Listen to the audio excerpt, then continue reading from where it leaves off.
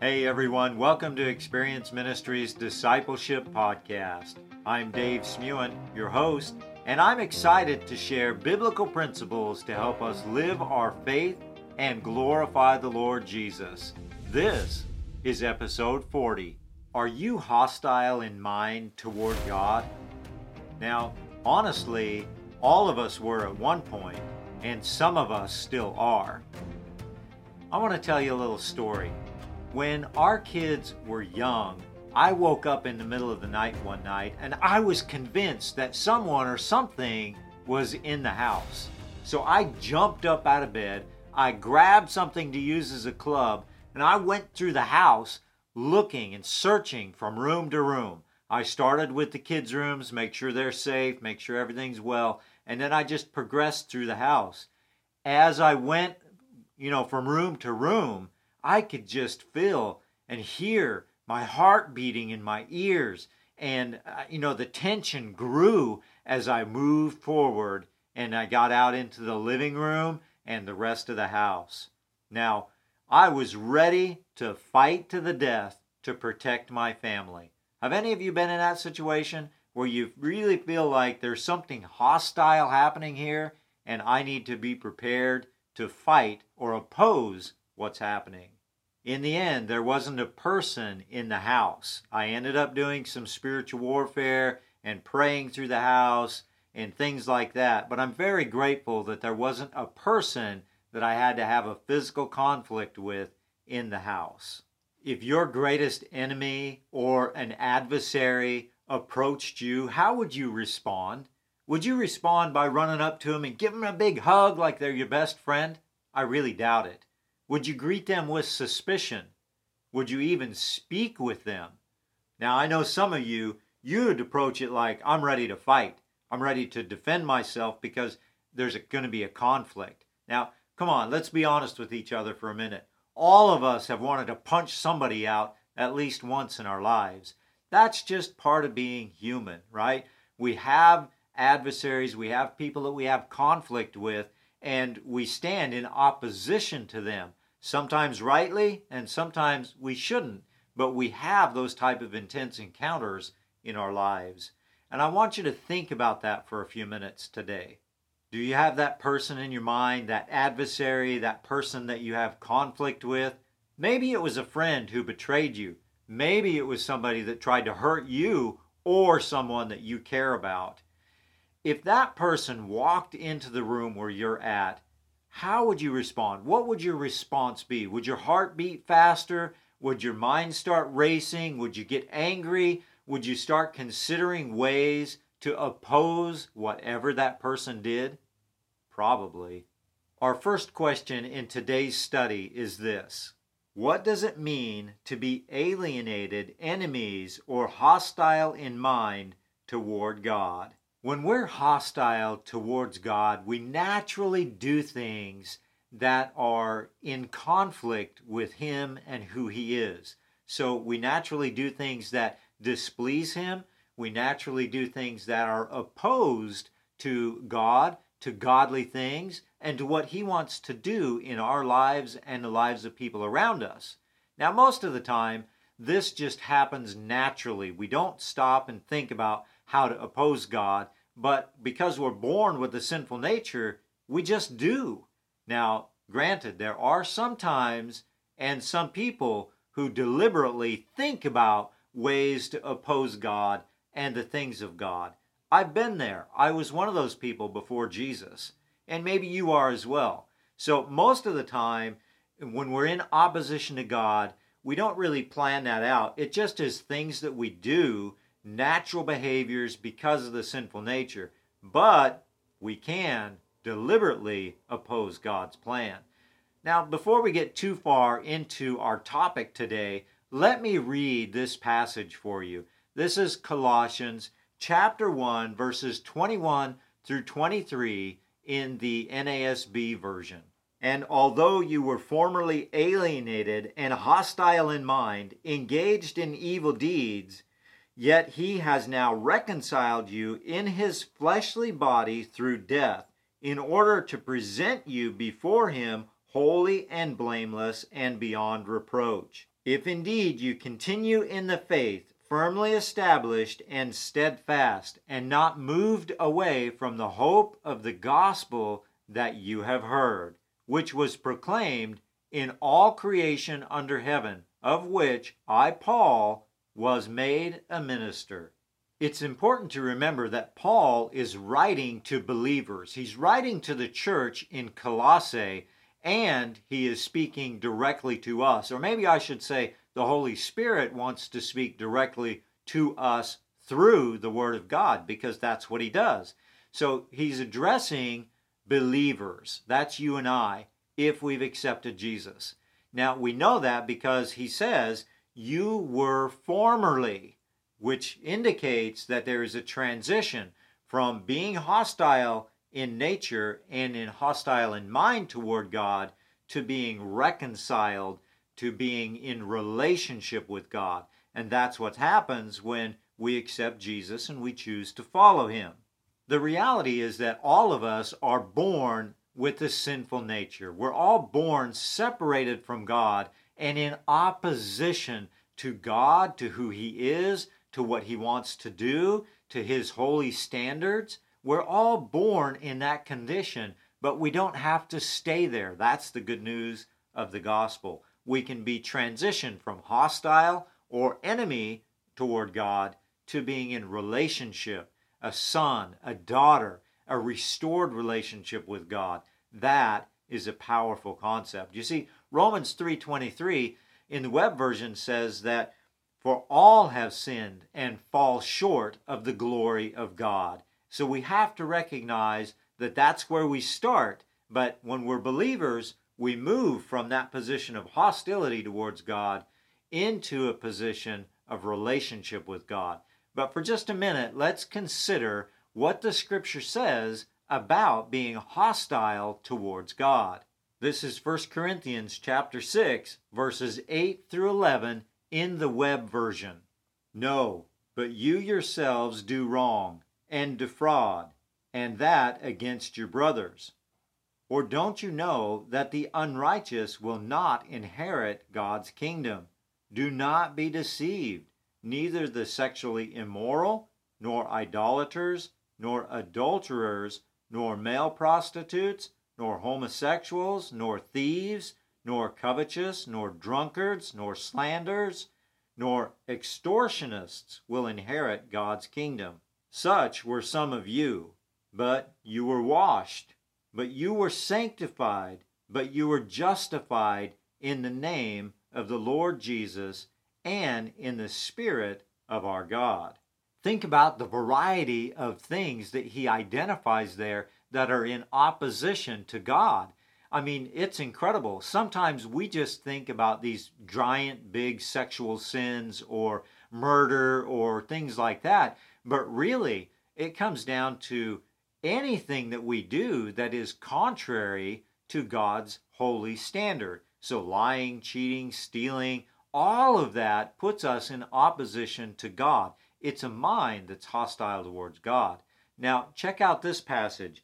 This is Titus chapter 3, verses 3 through 6 in the web version. For we were also once foolish, disobedient, deceived, serving various lusts and pleasures, living in malice and envy, hateful and hating one another. But when the kindness of our God, our Savior, and his love toward mankind appeared, not by works of righteousness which we did ourselves, but according to his mercy, he saved us through the washing of regeneration and renewal by the Holy Spirit, whom he poured out on us richly through Jesus Christ our Savior.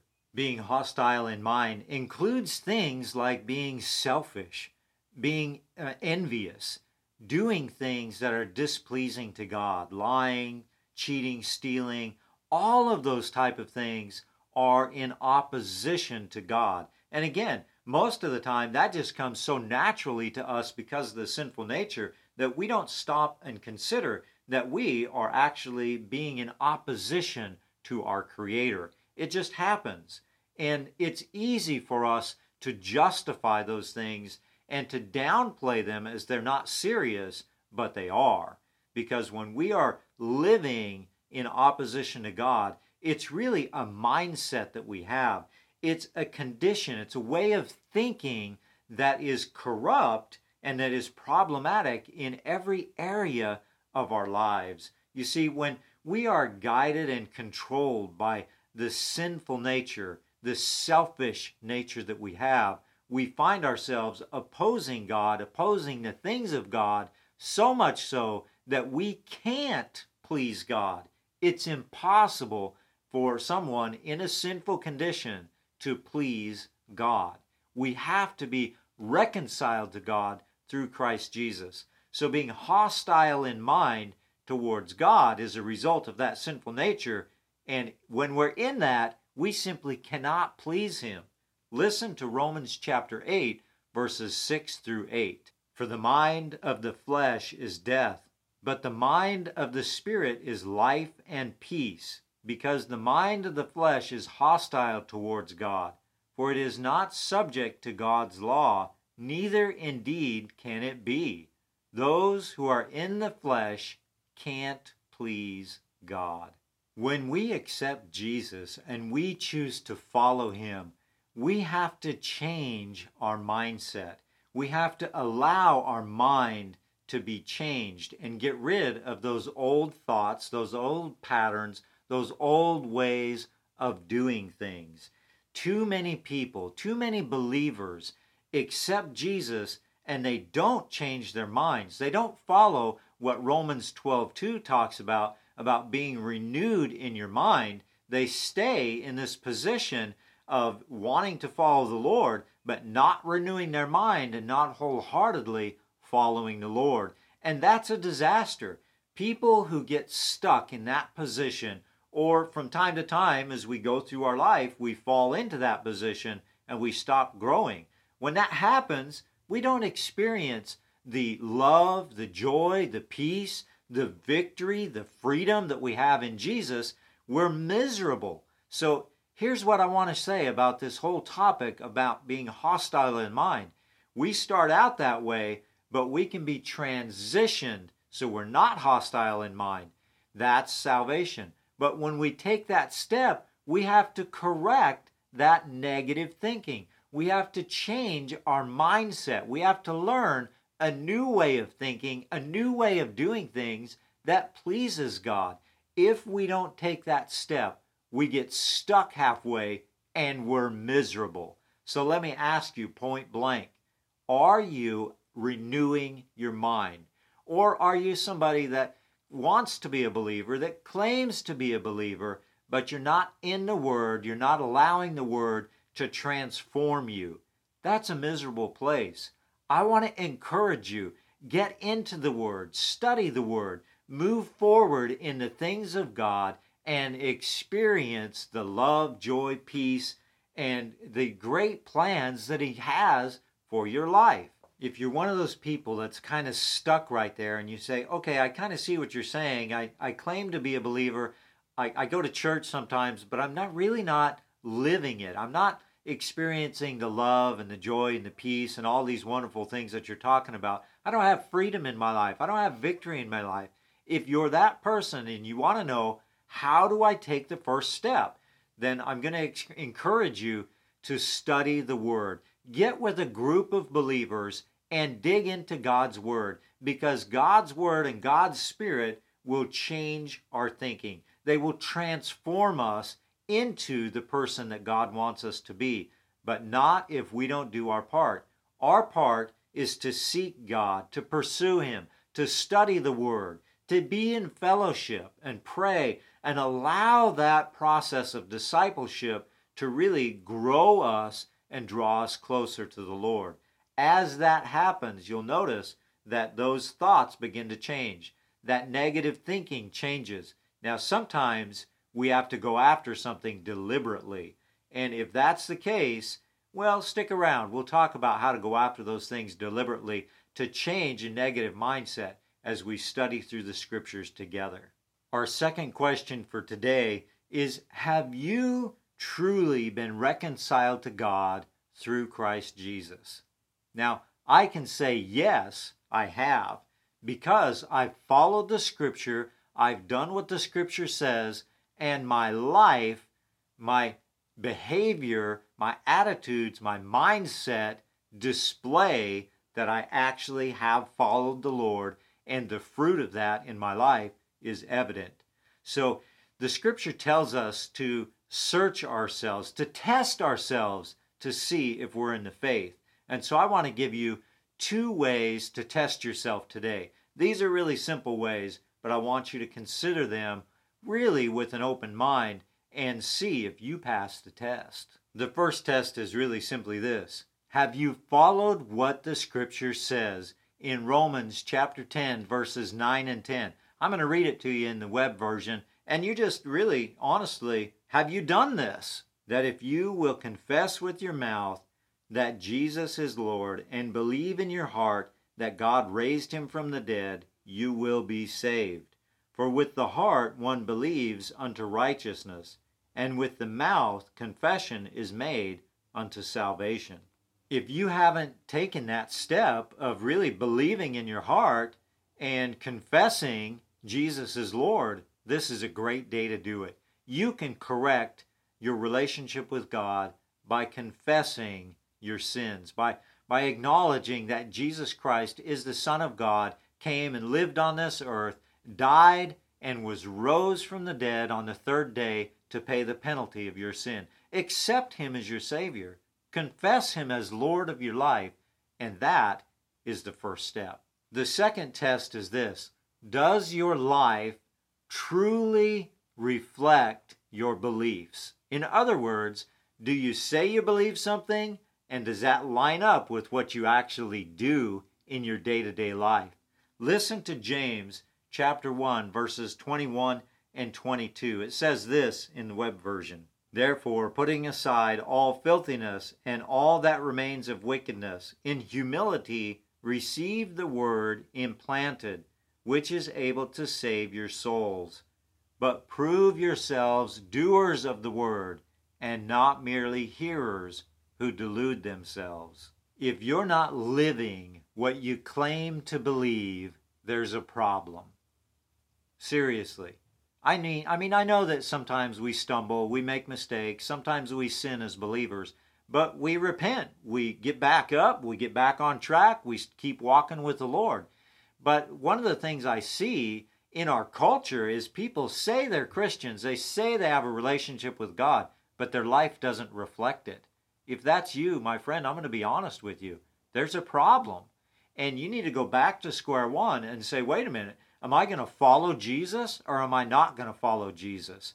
Because when we do follow him, our life, our behaviors, our words, our actions will reflect Jesus. Our third and final question for today is, why does Paul say, if you continue in the faith, grounded and steadfast, and not moved away from the hope of the good news? There's a great theological debate in Christianity, and it comes up in passages like this. It's this. Are we eternally secure? Is our salvation secure, or can we lose it? Can we forfeit it in some way? And I don't want to downplay the importance of the eternal security debate and the different positions on that. We can get into that at some point. It is an important discussion. It's an important topic. There are very strong opinions on both sides, and maybe someday we'll have that discussion here. But what I want to encourage us to really consider is that could be a distraction from what Paul is really trying to get at in this passage. So let's take that eternal security debate, set it aside for a minute, and let's focus on what is the real issue that Paul is getting at in this passage. And I would suggest that it's this. Are you continuing in the faith?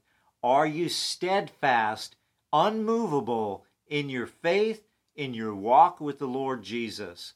Because so many people, we start out good, we make forward progress, and then I don't know what happens. We stumble, we fall, we get discouraged, we get overwhelmed, we get distracted, and next thing you know, we're not walking strong faith. We're not growing in faith. We're not maturing in our relationship with the Lord. We start struggling and things kind of get us sidetracked. That's what Paul is focused on. He is asking us and asking me, I'll apply it to me.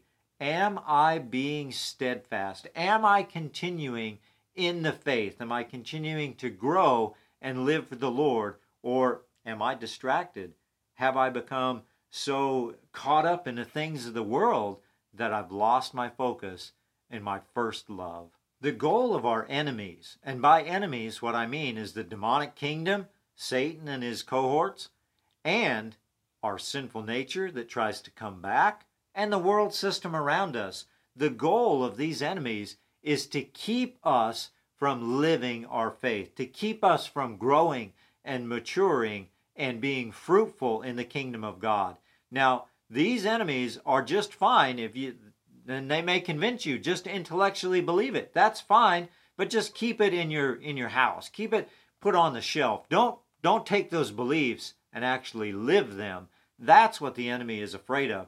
That's what the enemy is going to try to do to keep you from being fruitful in the kingdom of God. So we have to guard against things like distractions and discouragement, because the enemy will try to distract us with the things of the world and keep us from being fruitful. I really want to encourage us today not to let the things of the world distract us. Let's not let them keep us from the love, the joy, the peace, the patience, the goodness, the freedom that God has for us. Let's press into Him. Let's move forward in our faith, and let's find ways to live our faith, to grow in relationship with God, so that we can experience all that He has for us.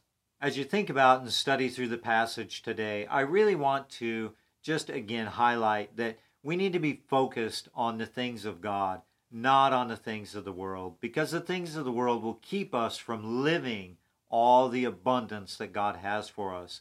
When we're focused on Him, we're doing good works, we're doing the things that He wants us to do by living our faith, we're storing up treasures in heaven.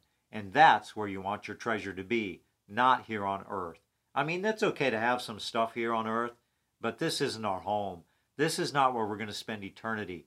When we're living our faith, we're storing up treasures in heaven, which will last for eternity. Our passage for next week is Colossians chapter 1, verses 24 and 25. And there are two questions that I want us to consider as we study these verses. The first one is this: what does Paul mean when he says, filling up what is lacking in Christ's afflictions? The second question is this: what is required of us to fulfill Christ's calling in our lives? Hey, God bless you. Thanks for joining today. I'll see you next week, and hopefully my co-host will be back with us.